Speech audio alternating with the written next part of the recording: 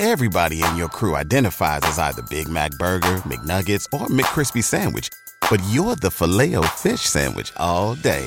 That crispy fish, that savory tartar sauce, that melty cheese, that pillowy bun. Yeah, you get it. Every time. And if you love the Filet-O-Fish, right now you can catch two of the classics you love for just $6. Limited time only. Price and participation may vary. Cannot be combined with any other offer. Single item at regular price. Ba-da-ba-ba-ba. Previously on Secluded Thoughts. You need to see your mother as an actual person who has a life and who has different experiences versus just looking at her as a parent. Because we tend to hold people to higher standards when it's our family and we associate that title with them. So for example, you have a mother, right? If you see her as a parent, you see her in that maternal role, you are going to have high expectations of what you expect her to do for you as her child because that is your mother. You have an idea of what you think a mother should be like and how you think a mother should act. And so you are going to hold your mother to those standards and you are going to forget that she is a real person. So the first thing I would suggest to you is that you see them just as a person versus a parent. Like, let's just make her a human being for 1 second so that it takes the edge off and it takes the pressure off and it doesn't hold her to those unrealistic standards that you may have. Now, it might not be unrealistic, but compared to what her experience might have been, it could have been unrealistic for her. So let me break this down further with the second thing. So let's break this down further with the second thing I'd advise you to do. So now that we have stripped your mother from her titles and expectations, let's focus on who she is as an individual. So let's call her Jane, right? I know that's kind of bland, but I just want something that's one syllable and I can't think of anything else right now, so bear with me. So let's say your mother is Jane. We are not looking at her as your mother. Let's look at her as Jane. Now, who is Jane? Do you know her backstory? Do you know what she has been through? Take a second to put yourself in Jane's shoes, considering all of the things that you know that this person has been through. Try to put yourself in their shoes and see how you would feel if you had some of those experiences or if you had all of those experiences, and how would that shape you? How would that affect how you treat people or how you look at the world or how you raise a child? Take a second to put yourself in Jane's shoes. What kind of person do you think you would be? How do you think you would act if you had the same experiences that Jane had? And the reason I'm saying this is because when we put the title on Jane as mother, we slam on all of the expectations of what that motherly role comes with and what we expect from her. But if Jane was abandoned by her parents when she was younger, how do you expect Jane to know how to raise you, her child? Or if she was abused, how do you expect her to love you freely and communicate effectively when she has only memories of trauma and no recollection of any type of healthy communication or positive affirmations in her life from her childhood or at all? Or if Jane was raised in a house where the mother wasn't very, nurturing and she wasn't open with her and she was, very strict and she never built a relationship with her mother, how do you expect Jane to somehow now suddenly have those skills and be able to communicate effectively with you as her child and just be, all lovey-dovey and open and just, the most heartwarming mother that you expect her to be?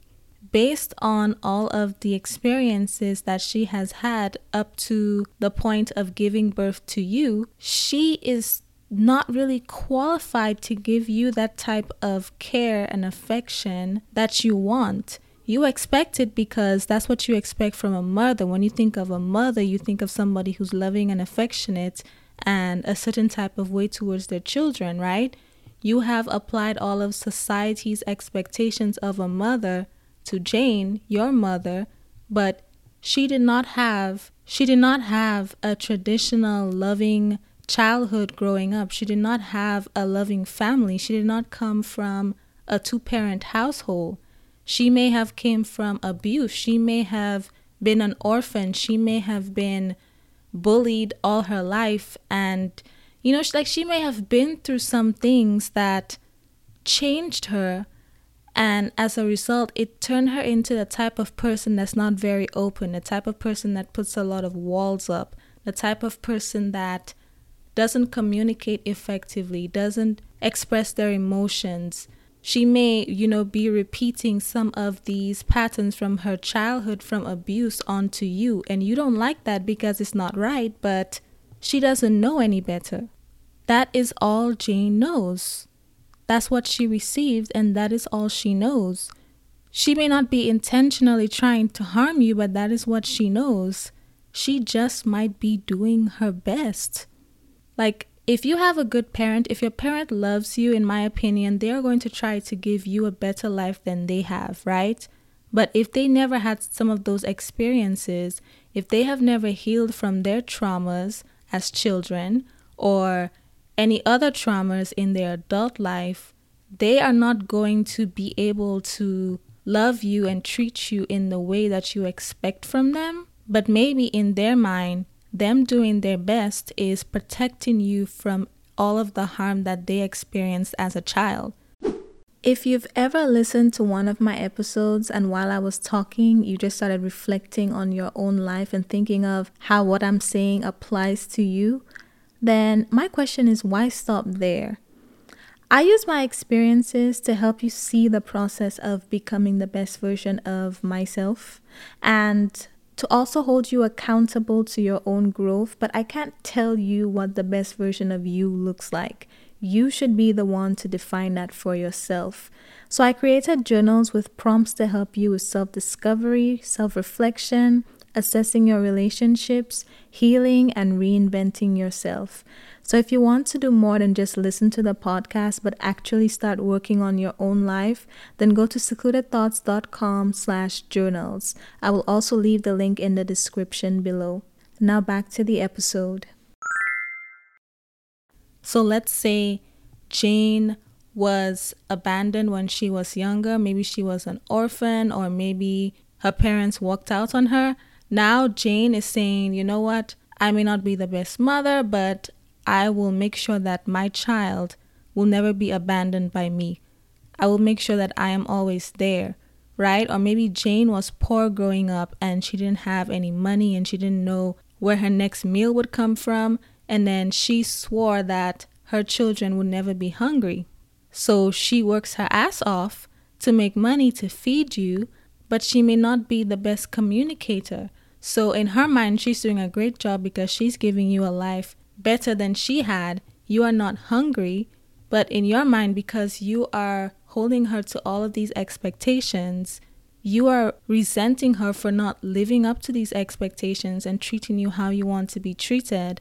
But Jane is just simply not qualified. She doesn't have those experiences. She is doing her best in terms of, what she believes that she can work with. She's giving you a better life than she had. So, in her mind, she's doing a great job. But because you are forgetting that she's a human being and she's had experiences and you're applying all of these expectations and these standards from society, you are just building up resentment towards Jane. And it's not going to help either one of you. So think about a person in your life, whether it's your mother, your father, a cousin, an aunt, a sibling, whoever.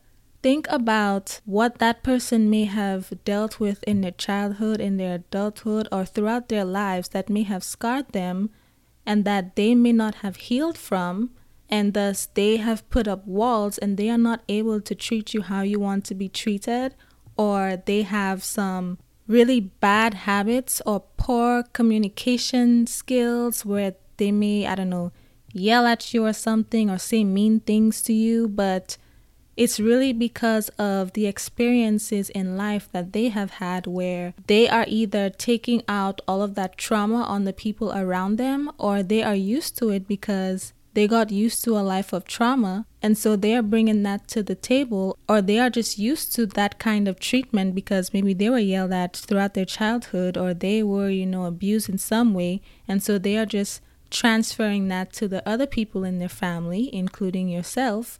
And they may either not see anything wrong with it, or they know it's wrong, but they just don't know how to change because they haven't healed from their trauma. Let me tell you something. The hardest thing to do is heal.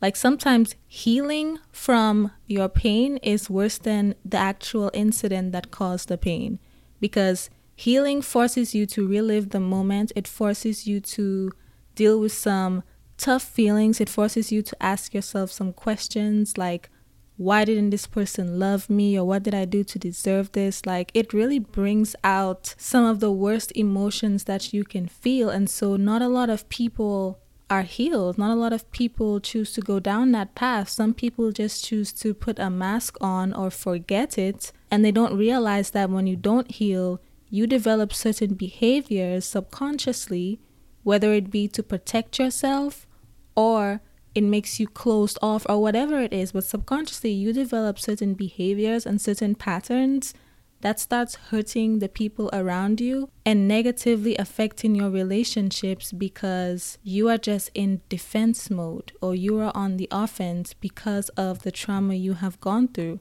So not everybody has decided to heal themselves, so they are acting a certain way because of the experiences that they have had. And let me just get something clear. I am not saying this to try to justify anything that anybody has ever done to you or is continuously doing to you.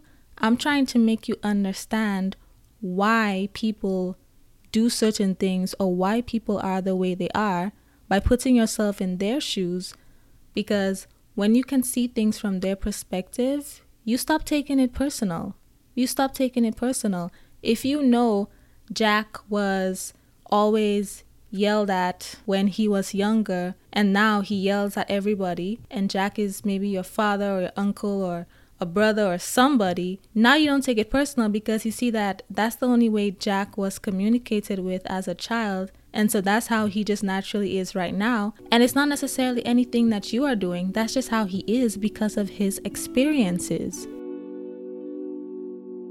Thanks for tuning in to this week's recap. If you enjoyed that snippet, make sure you check out the full episode listed in the title and the description. And tune in every week on Tuesdays and Thursdays for more recaps. Also, if you know someone who needs to hear this, make sure you share this episode with them. Or if you would like to share it with your followers, because maybe you think a few people who follow you should probably hear it for whatever reason, screenshot the episode and share it on your Instagram story and tag me at secluded.thoughts. Thanks again for listening, and make sure you subscribe and leave a 5-star rating and a written review on Apple Podcasts or Spotify or wherever you listen. And I will talk to you on the next episode.